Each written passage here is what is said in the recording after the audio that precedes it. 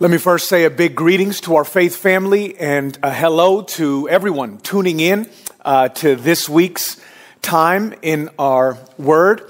It's great again to be able to be together in this way, together in God's Word.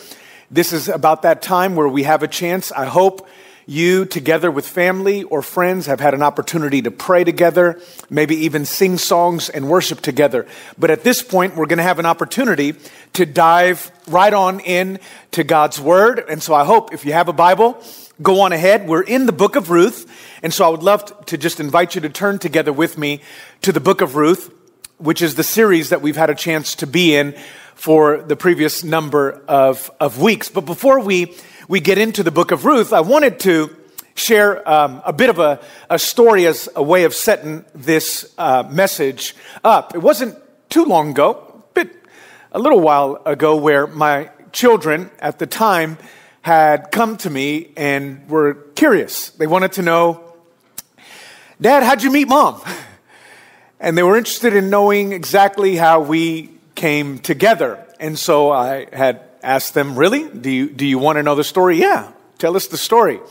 And so I had a chance to take them all the way back to before we ever started dating and share with them, well, it just so happened that your dad happened to be mentored by a brother, a good and a godly older gentleman who had poured into my life the moment I had first come to Christ in my 20s.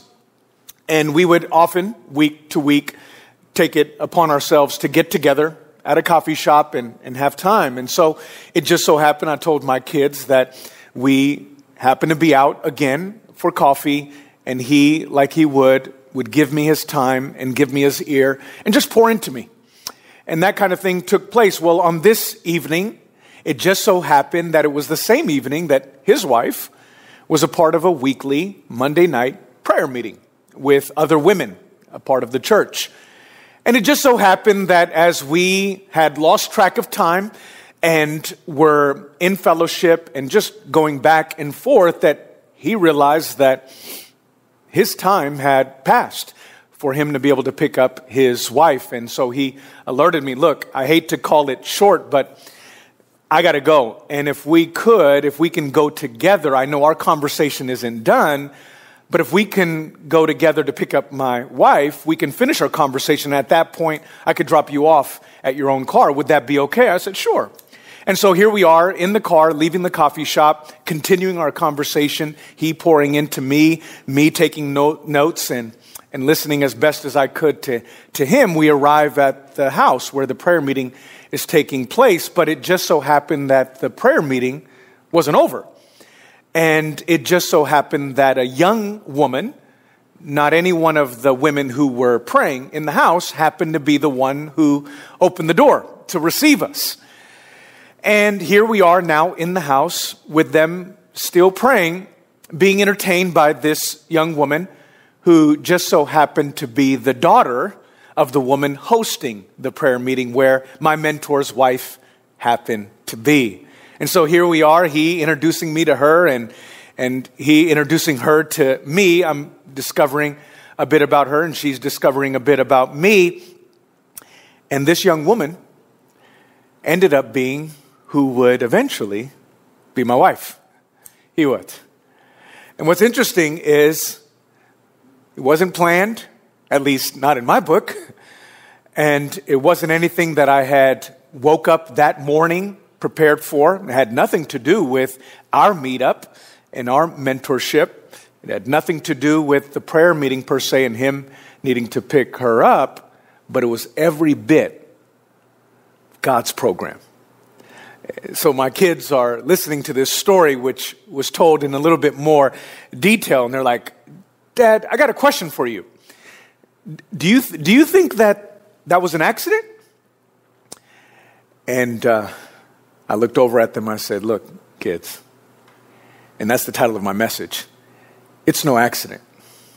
It's no accident that we happen to meet each other in that way. Yes, to us, a lot of times we've been looking all throughout the book of Ruth at God's providence. And a lot of times it looks like luck or happenstance or circumstance or you name it. But when we look in hindsight, what do we notice? God's hand was there all along.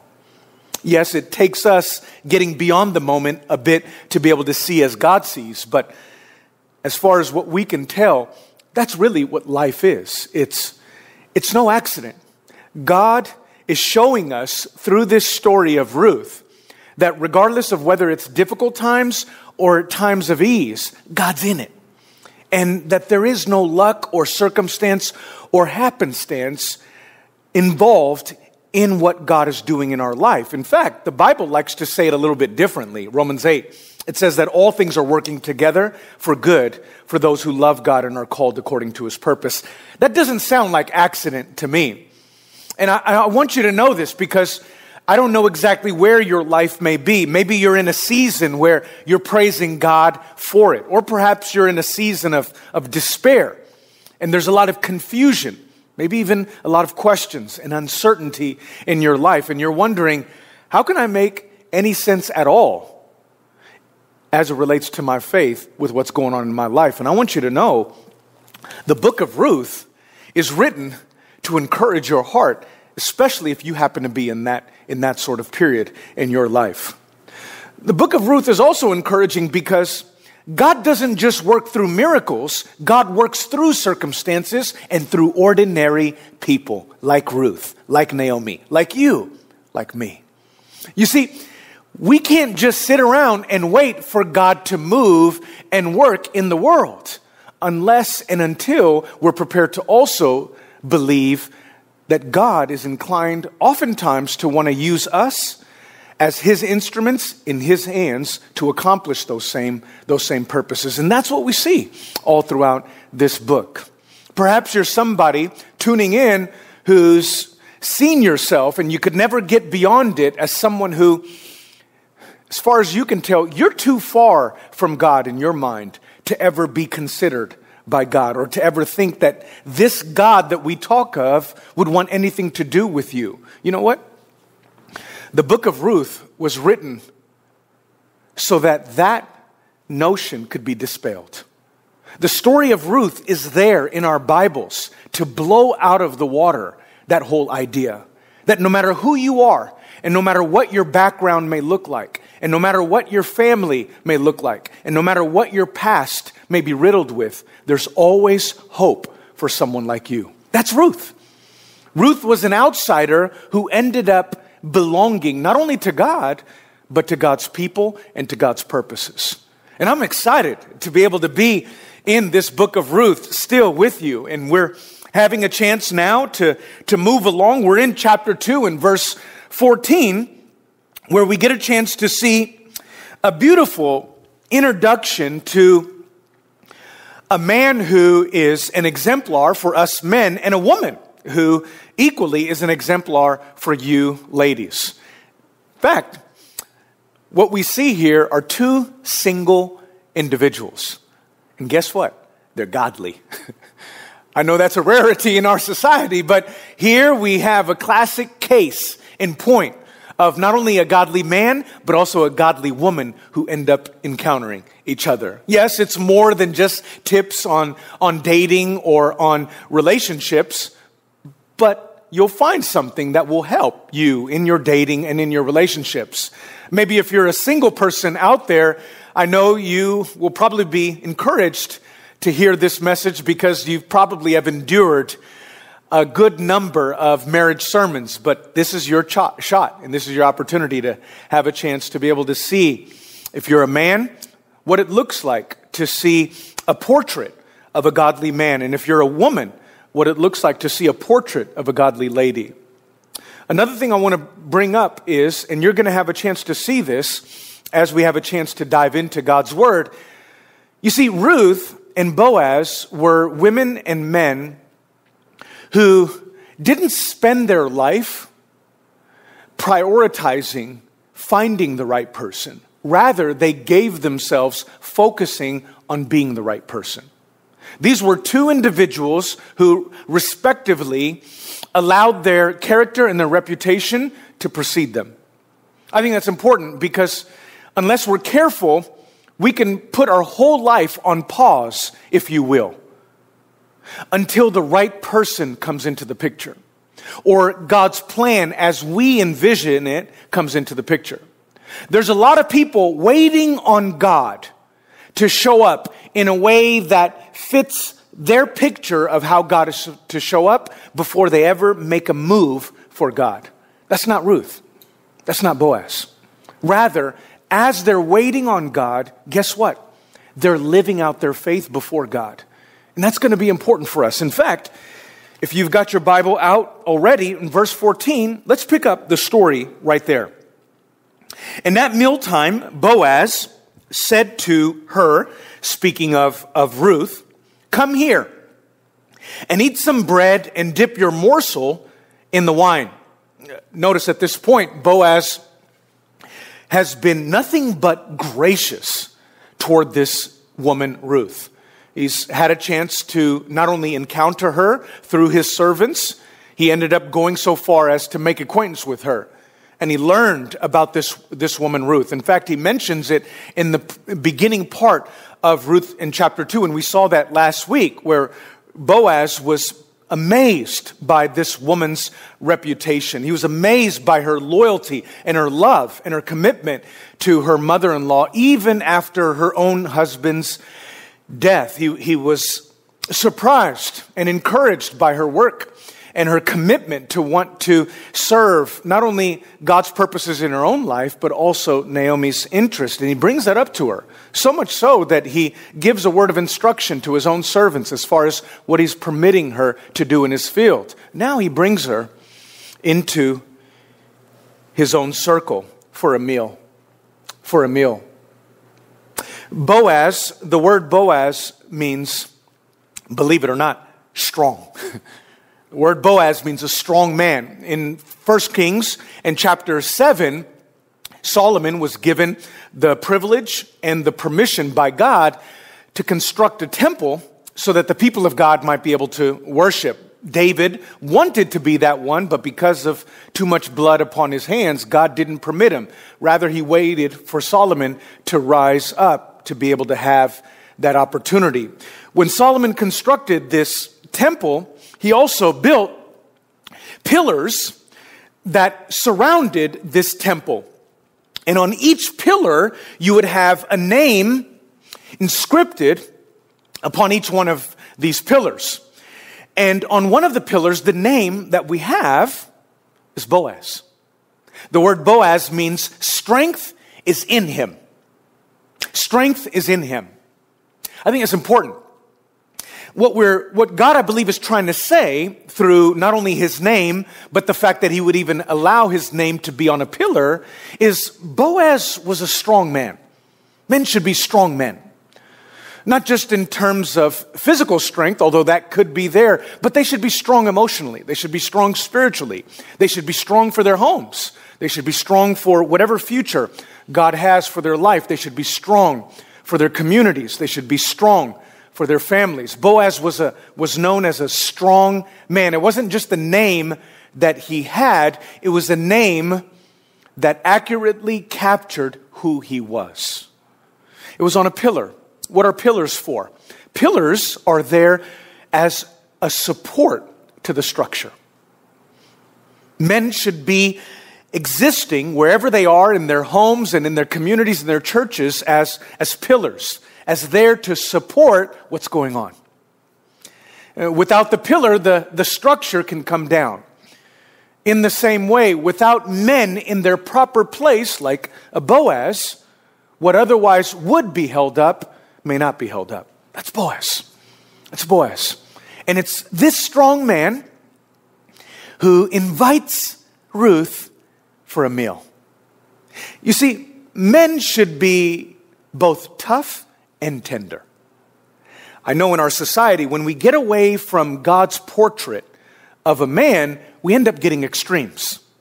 So what we'll have in our society when we go looking around, on the one hand, is we'll have effeminate men. What we mean by effeminate is basically you have men who take on a lot of the characteristics and the traits that ordinarily and typically and exclusively belong to women. In other words, they get away from what it means to be masculine, and they identify more with what it means to be feminine. That's an effeminate man. And there's something not right about that. In fact, 1 Corinthians chapter 6 says that the effeminate will not inherit the kingdom of heaven.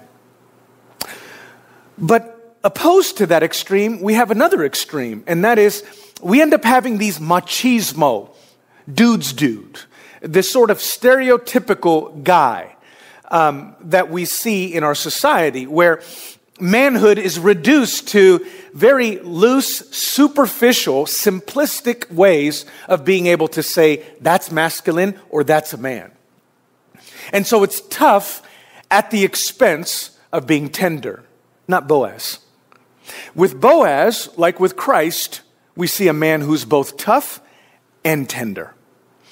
He's tough for Ruth, and we saw that with what he said to the servants, but he's tender with Ruth. I think that's important. And that's what we're beginning to see with Boaz. And so what he says to her in verse 14 is, "Come here," which gives us the impression that she remained at a distance almost to show respect. Almost as a way of saying, unless you bid me to come, I won't come. I want to respect and honor your space. And so he invites her in and he says, "Come here and eat some bread and dip your morsel in the wine." This is beautiful. This is now what we're seeing here is fellowship. I mean, he could have easily stopped at the point of allowing her to glean in what was his field, according to Leviticus 19, and that would have been enough.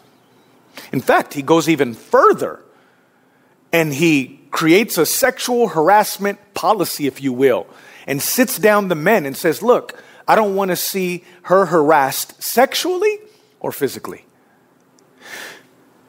He goes so far as to pray for her. And now, here, he allows her to sit down and to dine with him. This is significant. You see, Boaz, in his day and in his time, is a pious Jew. And so what you got to understand is, in this ancient Near Eastern culture and context, this is something that would have been frowned upon. This is something that would have, in fact, I'm sure it was the case. If the men had caught wind of and noticed Boaz sitting down and having a meal with this woman, they would have said, "What is a pious Jew doing with a Gentile woman who's a Moabite, a foreigner?" Boaz is a picture of Jesus. Doesn't the Bible tell us that Jesus was a friend of sinners? Doesn't the scriptures tell us that he was someone who was accused of eating and drinking with tax collectors and sinners? You see, Jesus had no problem being branded in that sort of way. He was willing to risk how other people were prepared to perceive him out of love for all people. Not just Jews, but Jew and Gentile alike. Not just men, but men and women alike. Here we see in practical fashion what Galatians 3 and 28 tells us, that there is now therefore no Jew, neither Jew or Gentile, slave nor free, barbarian nor Scythian, for you are all one in Christ Jesus, male or female. And Boaz is modeling what it means to be Christ-like through his willingness to want to eat with this woman. It's a beautiful picture. And he goes on and he says, "So she sat beside the reapers, and he passed to her roasted grain. And she ate until she was satisfied. And she had some left over. And when she rose to glean, Boaz instructed his young men, saying, 'Let her glean even among the sheaves, and do not reproach her. And also pull out some from the bundles for her, and leave it for her to glean, and do not rebuke her.'" This is beautiful. So at this point, Boaz is even going above and beyond the law to the point where he's lavishing her with grace. Not only does he give her a meal, he sits with her. She's given an opportunity to be there at the table along with those who were rightfully hired on as his employees. She's an outsider. She's someone who didn't go through the normal means to be able to be hired on, and yet there she is, which is a picture of grace. Here now he's showing us something beautiful about himself, that this is a generous man. This is a man, no doubt, with privilege, but he's generous. And I think that's important.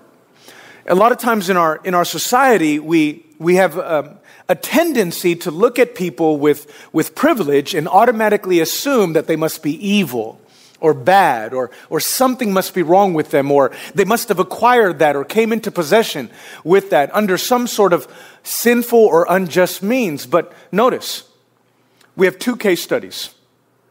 We have a poor woman and we have a rich man. But we have a righteous poor woman and we have a righteous, rich, wealthy man, which tells me that there's nothing in my wealth or in my poverty that makes me righteous or unrighteous. No. But that's what we see in our society when we politicize and polarize different groups, and we never get anywhere as a community. Better yet, the Bible offers us something else, that I could be righteous and wealthy or righteous and poor, and I could be wicked and wealthy or wicked and poor. That it's not about whether I have or I don't have, it's about where am I in relationship with God. And I'm thankful that in this story, we see a man of means.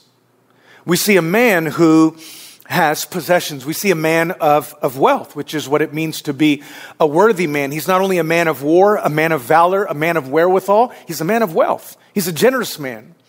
It's not the possession of money that's the root of all evil. It's the love of money that's the root of all evil. You see, I can use people because I love money, or I can love people, and one of the ways I can precisely love people is by how I use my money to love them. That's Boaz.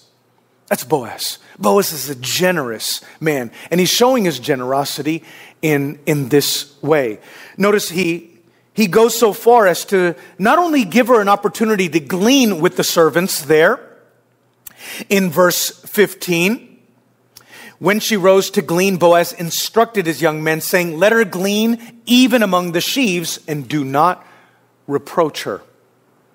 So based on Leviticus 19 and Deuteronomy and other places, the people of God were instructed by God to not only harvest their crops, but they had a profit margin.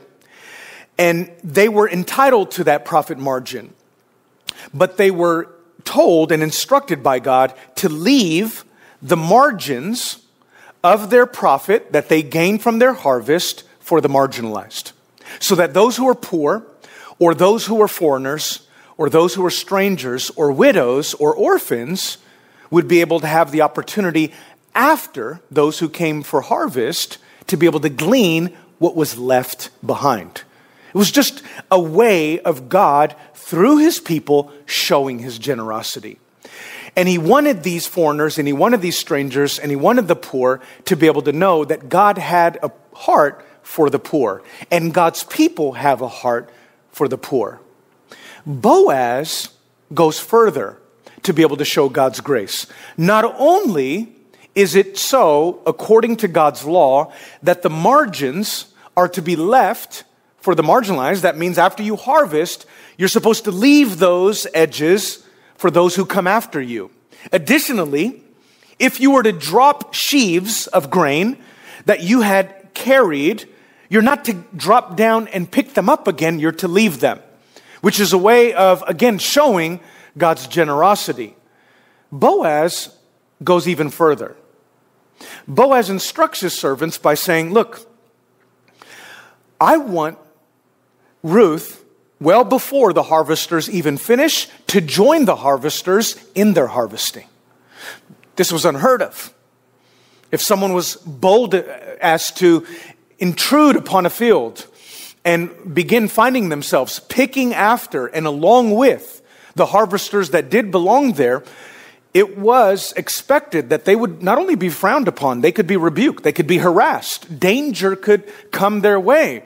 And Boaz knew that. But Boaz not only gives Ruth that permission, Boaz says, and do not rebuke her. Allow her. Don't see it any other way. This is beautiful. This is beautiful because Boaz wants to show God's grace the same way Jesus wants to show God's grace. That no matter whether Ruth is an outsider, he wants her to feel as though she's an insider. And I think God wants to do the same with us. The question I have for us is that true of our churches? Is that true of our possessions? Is that true of our homes? Is my family, is my marriage, is my home, my apartment, my church, and my possessions solely for me and for my benefit? Or am I someone who truly believes that if God has given me these things, if God has entrusted these things to me, He's done so that I might be a blessing to others? Because that's Boaz. And I believe that's what God wants all of us to be. You see, these men who otherwise would have rebuked her see her as an outsider. What are you doing on our turf? What are you doing acting and behaving as though you're an insider when in all actuality you're a foreigner? I'm afraid a lot of times, unless we're careful, our churches could behave and have this impression with those who would be considered outsiders. I got a question for you. When someone becomes a Christian and they decide to not only attend your church but join your church, how do they feel? What sort of image or impression do they walk away with? Is it that of what Ruth walked away with from Boaz? Or is it that of Boaz's servants? When people come to our churches and when people join our churches, do we have the impression of Boaz or the servants? Is our heart attitude, or maybe even our words and our actions, that of, why are you acting like you've been around here forever? You just joined. Keep that in mind. You know you're new. You know you've only been here a week. You know it's only been a month. You know that's my seat, don't you? You know that's my ministry, don't you? You know that's what I do, and you're in my way. You better be sure that you're not going to be involved in any sort of way unless you've been here as long as I've been here. You know who I am, and you know the place I have. And so a lot of times when we give off that sort of impression, either through our words or through our actions, like we're varsity. You're JV. All right, you just came a month ago. Believe it or not, we're driving people away from our churches. We're not encouraging people to join our churches.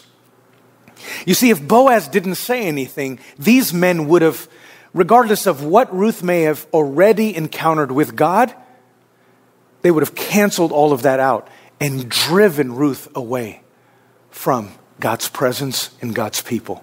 And I think what God is trying to say here is we want to have the heart of Boaz in our churches.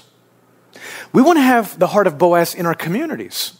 When somebody moves in and we see the U-Haul down the street, is our initial inclination, hey, maybe we could bake a pie or a cake or purchase something and make a trip down the street and just knock on that door and just say, hey, welcome. We're such and such family and we're glad you're here. If there's any way we could make you feel home, if there's any way we could be neighborly towards you, please don't hesitate. Is that the impression that our communities have? You see, that was Boaz. That was Boaz. And Ruth is satisfied, the Bible tells us. She's on the receiving end of that. And also, he says in verse 16, pull out some from the bundles for her and leave it for her to glean and do not rebuke her. This is great. Not only does he tell these men what to do and what he's okay with Ruth doing, he gives them further instructions. He says, by the way, this is what I want you to do, all right? As you go about doing your harvesting, I want you to begin walking off the field, but I want you to do something for me, all right? They're like, okay. I want you to purposely drop your food and your grain. But make it look like it was an accident. Like, yeah. On your way out, I want you to drop it. It's almost as if you got 20s and 50s and bills. I want you to accidentally, if you will, drop it along the way as you're out. Why? Because I'm going to have Ruth come after you. And what is he going to have her do? I'm going to have her work, the Bible says. I'm going to have her work. He says there, I want her to come and beat it, it says. So she gleaned in the field, he says, pull out some of the bundles for her, verse 16, and leave it for her to, number 1, glean, it says. So beautifully, Boaz not only wants to show charity or generosity, but he doesn't want to do so at the expense of Ruth's dignity. You see, what Boaz is saying is, I don't want to make a charity case out of Ruth. I don't want to harm her dignity. Yes, we want to help the poor. It's a wonderful book that I read about how helping can hurt and how to help poor people without hurting poor people. And it's beautiful because Boaz here wants to be generous, but not at the expense of Ruth's dignity. So what does he do? He not only instructs the men to be generous, he also says, but I want to make sure that when she comes around, she still has to work. That's important. You see, when we give a helping hand, if you will, to people, you want to make sure you do so in such a way that at the end of the day, the people that you're trying to serve are empowered. All right? Let me ask you a question. You see, it would be a problem if I want to get you to read your Bible, if I'm doing all of the reading, there's a problem. If I want to get you to serve and lead Bible studies and teach and evangelize, but if I'm the one doing the evangelizing and doing the teaching for you, I'm not really helping you. If I want to get you to the point where you take on a job and you actually involve yourself at a workplace, but if I'm the one filling out the application and submitting it for you, I'm not really helping you.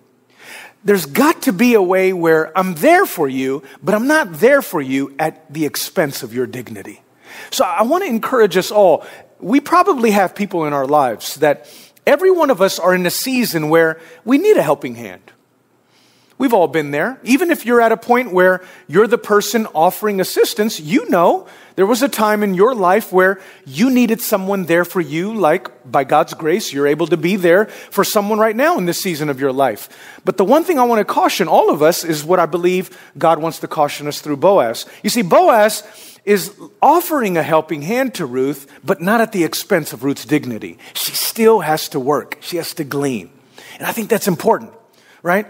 God wants to help us. Notice the Bible says, work out your salvation with fear and trembling, for it is God who works in you both to will and to do his good pleasure. It's not just God working in you, all God, and you're just sitting back, let go and let God.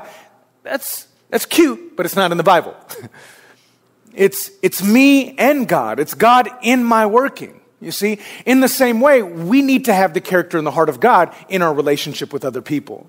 And I fear a lot of times, maybe this is the case. Could it be that the reason why you don't let go of people? I recall people who've led Bible studies, people who've led ministries, people who've been supervisors in jobs, or people who've assumed one kind of responsibility or another, whether that's in the church or outside of the church. And I would ask them, have you managed to develop other people around you? Have you come to that point where you got leaders to replace you? And they're like, no. And as I probed and prodded a bit, I noticed, I fear, help me and let me know if I'm wrong, but I get the impression that you're afraid. Am I afraid of what will happen if I replace myself? Sometimes we could have the weird, odd feeling of wanting to have people codependent. That we like people around. We like to be needed, if you will. And we're afraid that if we empower people too much, that they won't need us around. any longer, that they won't need us in the way that they have needed us up till now. My question, I think Boaz would say, is what's the problem with that? That's exactly what should happen. You should be in the lives of the people who need you today in such a way that they don't need you tomorrow. And that's Boaz. That's Boaz. Verse 17, we're told, so she gleaned in the field until evening. She's a hard worker. She worked until evening. Then she beat out what she had gleaned, and it was about an ephah of barley. An ephah would be anywhere from 30 to 50 pounds of food. This would last, scholars tell us, two people, Ruth and Naomi, up to several weeks in terms of having food supply. This is a blessing. An ephah of barley. Verse 18. And she took it up and went into the city. Her mother-in-law saw what she had gleaned. So now she's back to where Naomi is. Naomi's looking at her and saying, wow, what did you just come home with? Where were you? How did you get your hands on that much of a supply of food? And here she has a chance to talk to her. Verse 18, she took it up and went in the city. Her mother-in-law saw what she had gleaned. She also brought out and gave her what food she had left over after being satisfied. So not only does Ruth bring home the ephah of barley, which is about 30 to 50 pounds, several weeks worth of food supply, she also brings take home. She also brings a doggy bag back. Remember, Boaz brought her home for a meal. He had her sit down for a mealtime, and she had more than enough. And he allowed her to be sent home with some of that. And so here she is with nothing but blessing upon blessing.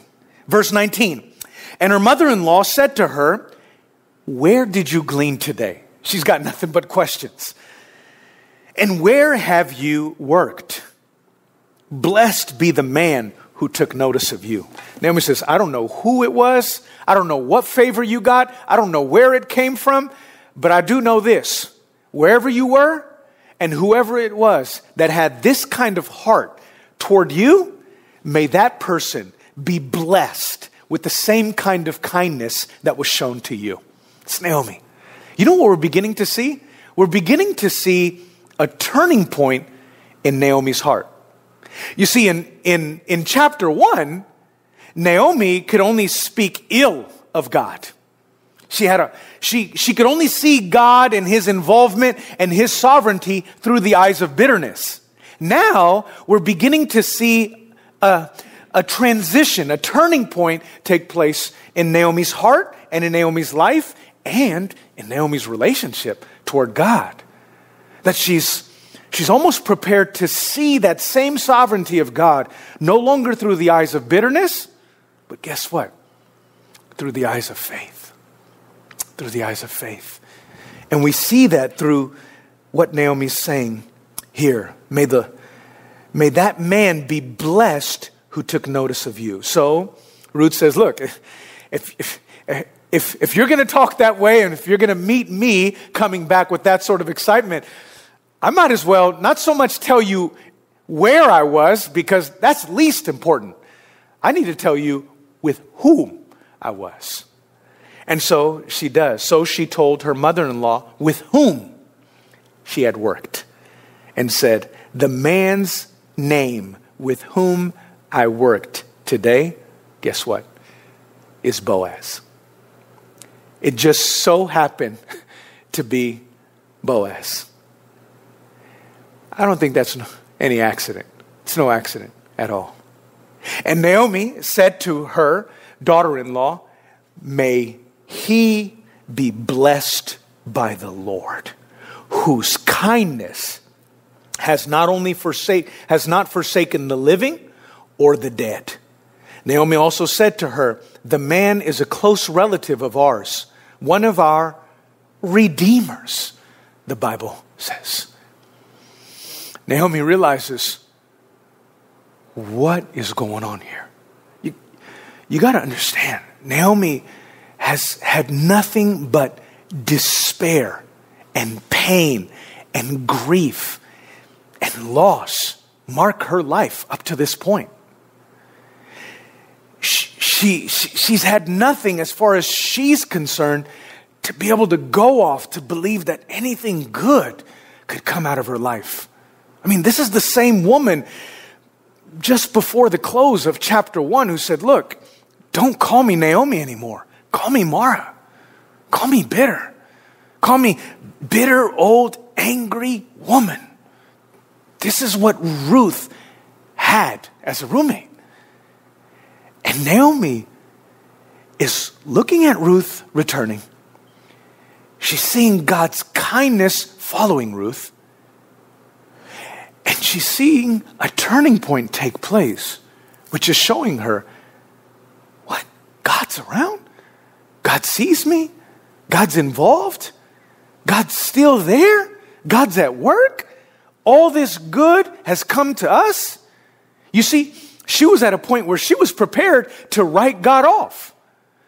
But now she's arrived at that point where she's saying, wait a second, could it be that I've interpreted all of this wrong, that I've looked at all of this wrong, that I've seen God with wrong eyes? God is good. That hope is born. That I can live. That there is a future even for someone like me. And she's seeing that right here. And she's praying that.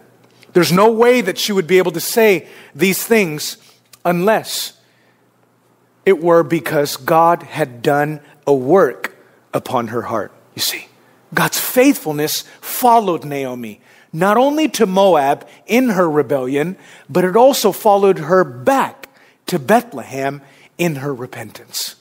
But it's only now that Naomi's beginning to see God's hand, God's good hand, God's kindness, God's hesed, as the Hebrews would put it, God's loving kindness, His loyal love, His grace, His mercy.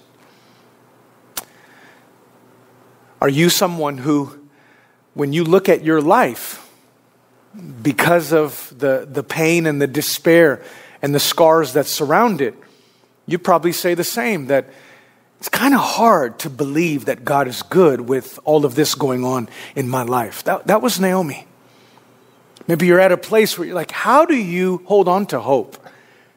How do you reach out to God's grace and God's kindness when your life looks the way that it does? Naomi would have asked that same question. But I want you to know, the same way that God was faithful with her then and there, He's prepared to be faithful with you here and now. He's the same yesterday, today, and forever. You see, Ruth has had a chance through her loyalty, not only to Naomi, but to God, to be able to allow Naomi to be able to see this day finally happen. Ruth is a godly woman. I want to leave us with a couple of remarks as far as what a portrait of a godly woman looks like and what a portrait of a godly man looks like. You see, in Ruth's case, number one, she's a woman of faith. She's a woman of faith. In chapter 1 and verse 16 and 17, she tells Naomi, wherever you go, I'm going. Where you die, I will die. Where you live, I will live.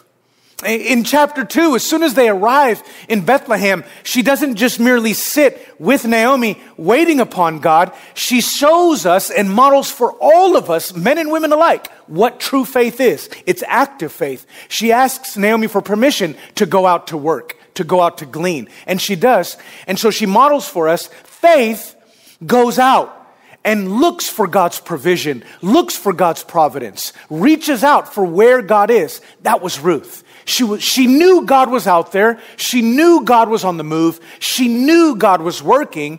And she says, but if I'm going to know it personally, I've got to go out to find it. And so she does. Ruth is in many ways a picture of Abraham. Isn't that Abraham in Genesis 12? God comes to Abraham in the Ur of the Chaldees. He wasn't a Jew. He was a Gentile. He didn't worship Yahweh. He worshiped false gods. He didn't come from the right background. He came from the wrong background. He didn't come from a good family. He came from a bad family. And yet God met him where he was anyhow. And what did he say? Leave country, leave family and father and kin, and go to a land that I will show you. That's Ruth.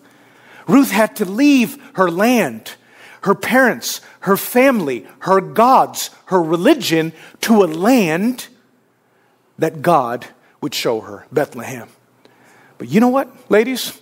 I believe Ruth models an even more beautiful faith than what we see in Abraham's case. Why do I say that? I say that for this reason. You see, Abraham had God.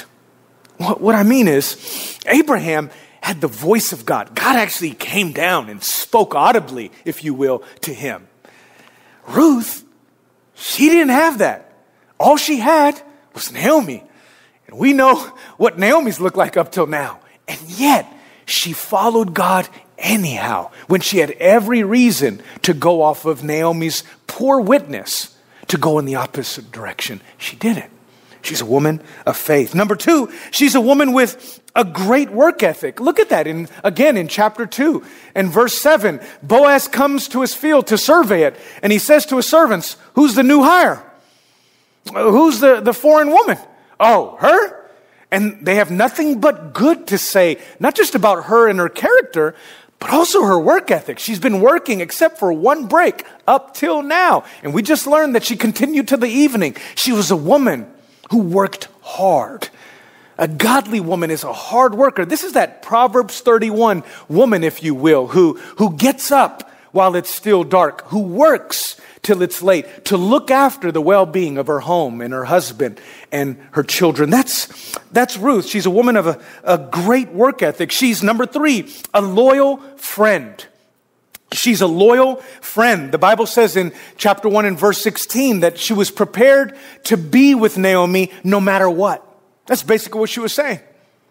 In fact, Boaz, when he finally gets the report about Ruth, what does he say? "I've heard about you. Your character and your reputation," he says in verse 11, "has preceded you.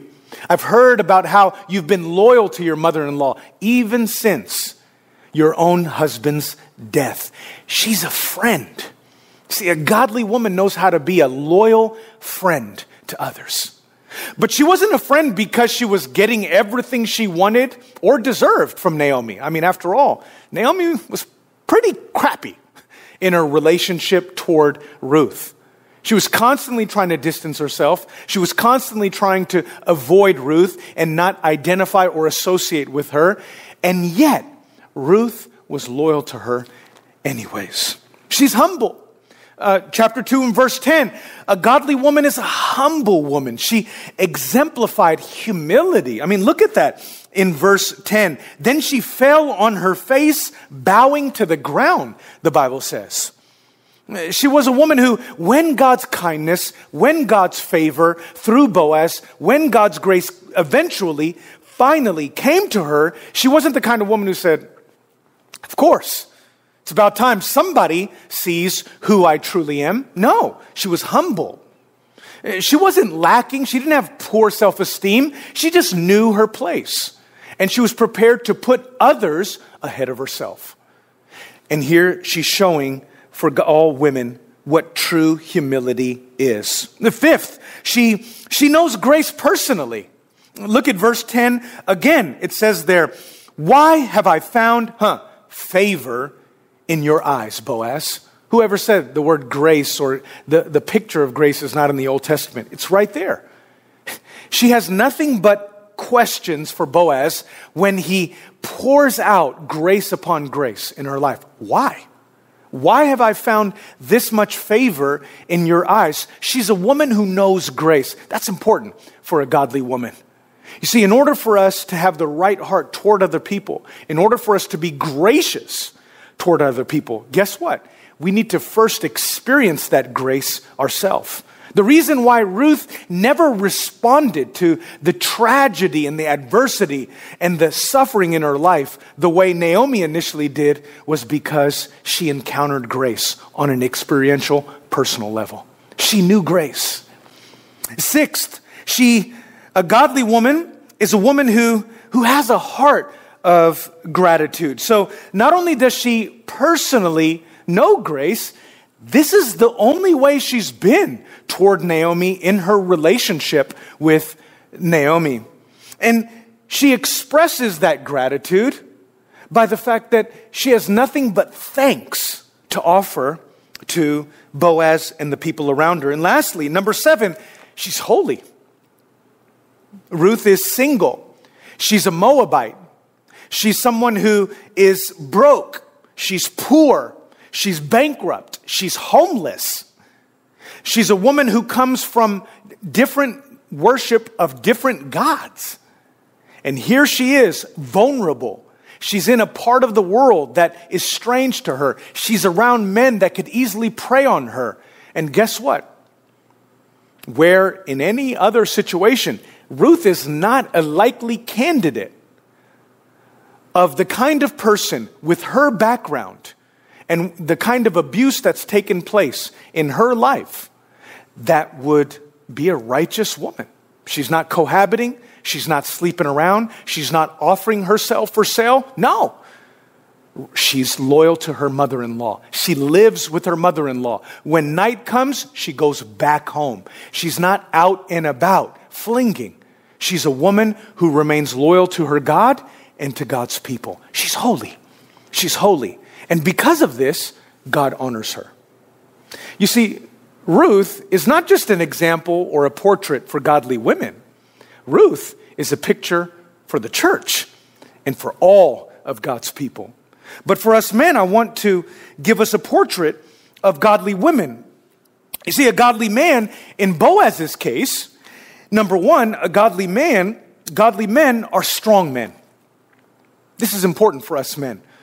Men are to be strong men. The Bible says in 1 Corinthians and chapter 16, it tells us there in 1 Corinthians in chapter 16 and verse 13, be watchful, men, stand firm in the faith, act like men, and be strong.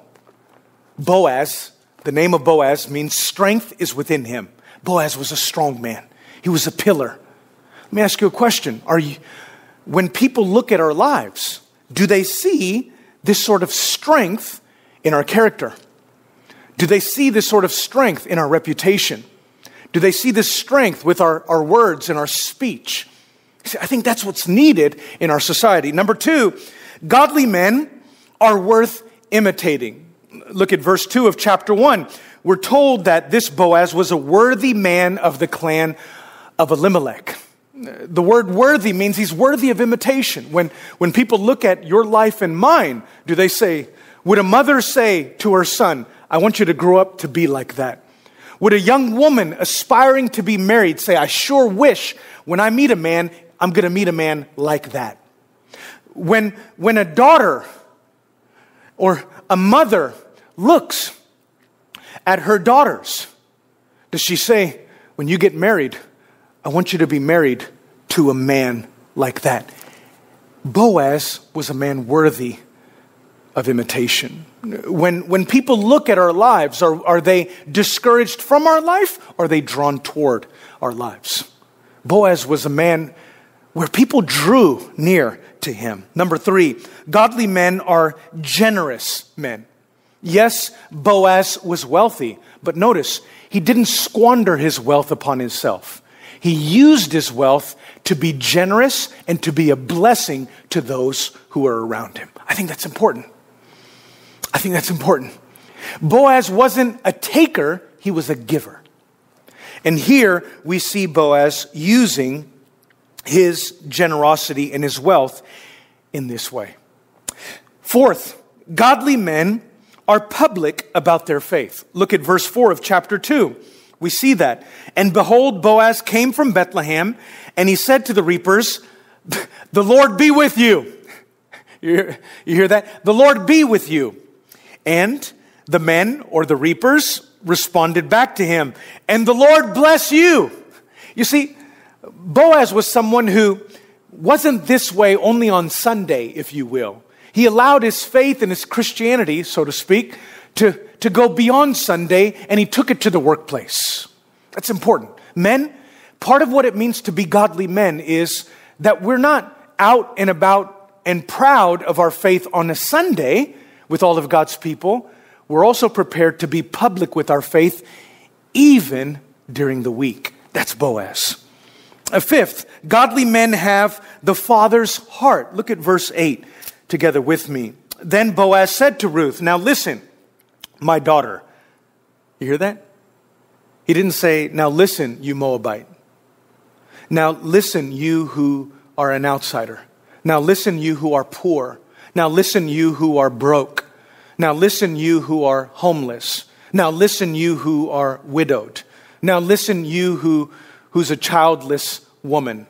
Doesn't say any of that. Now listen, you who worshiped previous false gods. He calls her daughter. He doesn't see her as an object of his gratification. He's not undressing her with his eyes. He doesn't see her as an opportunity. He's not looking for a good time. No. You see, one of the ways, men, you can overcome your challenge with the way men wrongly perceive and relate to women is by having the Father's heart toward women. He calls her daughter. Even if you may not be of the age of a father, you can still have the Father's heart. When you see, men, when we look at the women who are not our wives in our community, in our society, in our circle, how do we see them? Paul told Timothy in 1 Timothy 5:2, Timothy, treat the older women as mothers and the younger women as sisters in all purity. And the only way that's going to happen is if I pray to God, God, give me your heart toward the women in my community. I know when you look at them, you see them as your daughters. I know when you see them in all purity. I know when you see them as precious, made in your image. I know you don't see them as someone to take advantage of. You don't see them as meat. You don't see them as an opportunity. No. And so if I'm going to relate to the women, if I'm going to overcome evil, dark, low thoughts and feelings toward the women in my society, what do I need as a man? A godly man has the Father's heart. A godly man has the Father's heart. Sixth, godly men care about your safety. Godly men will care about the safety of those who are around them. And that's what we see here. Right here in verse 8 and 10, he discourages the men from doing anything. He reminds Ruth, look, have I not talked to these servants already? And have I not discouraged anyone from ever harassing you? That's a godly man who looks after. He uses his strength. He uses his power, not in his own interest, but for the interest of those who are around him. And lastly, godly men are after your friendship first. You see that in verse 14? Godly men are after your friendship first. At mealtime, Boaz said to her, come here and eat. You see, this is the beginning of probably what will be a romantic relationship. But before we ever see marriage, before we ever see these two betrothed, if you will, what exists first? A friendship. Marriage, before it's anything, it's companionship. It's not good that the man should be alone. I will provide him a helpmeet, a companion, one suitable for him. You see, one of the ways to get a relationship off the ground in a healthy fashion is by making sure that it starts off as a solid friendship. You see, you don't want a toxic relationship. Toxic relationships bypass friendship and they start being about other things. That's not here. And godly men are there to be able to lead the way in making sure that I see our friendship before I see anything else. See, as we're closing, I want you to understand something. Even though Ruth is a beautiful portrait and a picture for what our sisters and our ladies can follow after, and Boaz is a wonderful case study and example for what we as men could follow after and seek by God's grace to become, I want you to understand something. Ruth ultimately is the church. And Ruth ultimately is a portrait and a case study of what it means to be God's people. And Boaz, he's that greater Jesus. He's a picture and a portrait of who Jesus ultimately is. He's the kinsman redeemer who's come to buy us back. You see, the good news that Naomi and Ruth are discovering is, even though they may be widowed right now, they're not going to be widowed for long. Even though they may be childless at this moment, they may well not be childless for long. Why? Because Boaz is a distant relative. He's a kinsman redeemer, which means a kinsman was there to serve as someone who would buy back or redeem anytime any one of these situations took place. You have a situation where a land that was tempted to be forsaken, if they were going to lose it, a kinsman could buy it back so that the property is kept within the family. Or maybe there was a situation where a husband had died and the woman was left not only without a husband, but without children. A relative who was qualified, who had a reputation, who was worthy, would have the opportunity of stepping in and serving as that kinsman redeemer. If someone was going to find themselves in a difficult situation and the only way they can get themselves out was by selling themselves into slavery, to be able to resolve their situation, a kinsman redeemer would step in to that situation to buy that person back so that they would not have to be a slave. You see, Jesus is our ultimate kinsman redeemer. You and I had been sold off into slavery to sin and to Satan and to death. You and I had a penalty that was due our sin.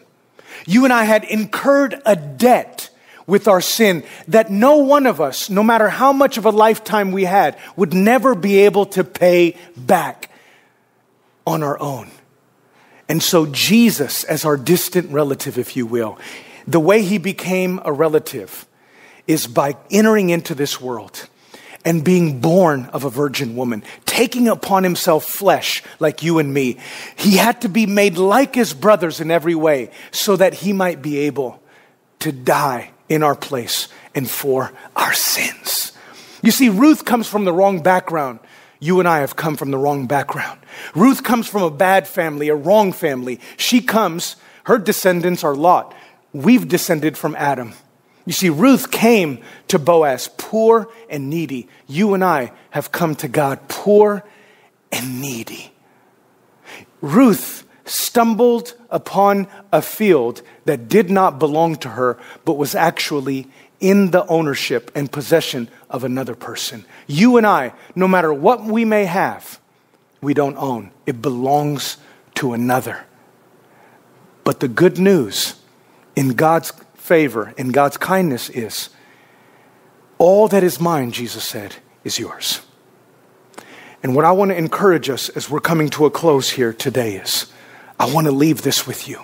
Your life and your season may have begun with despair and pain and loss, but God wants to show you through his faithfulness, through his loving kindness, through his loyal love, he's prepared to bring hope into your situation as we look to him the same way Ruth did. And so I want to leave this with us as you'll have a chance to take this message, go to God and say, God, if you were prepared to be that much and more to Ruth, would you give me the grace, even the faith, to be prepared to believe that you can do the same with me? God will answer that prayer. God bless you.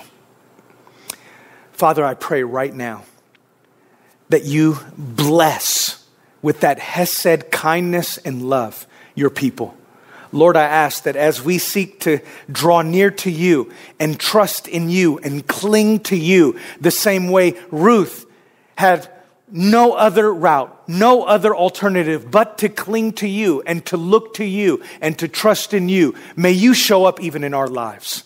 God, as you brought about a turning point in Naomi's life to where she may have started out by looking at her situation and you through the lens of her own bitterness, my prayer is that like Naomi changed within her heart by your grace, so may a change of heart take place in our own lives so that we can start looking at our situation and at you in the midst of our situation, no longer through the lens of bitterness, but of faith. Father, do this, I pray. Lord, we thank you. Lord, we bless you. Lord, we give you all of the glory in Jesus' name. Amen.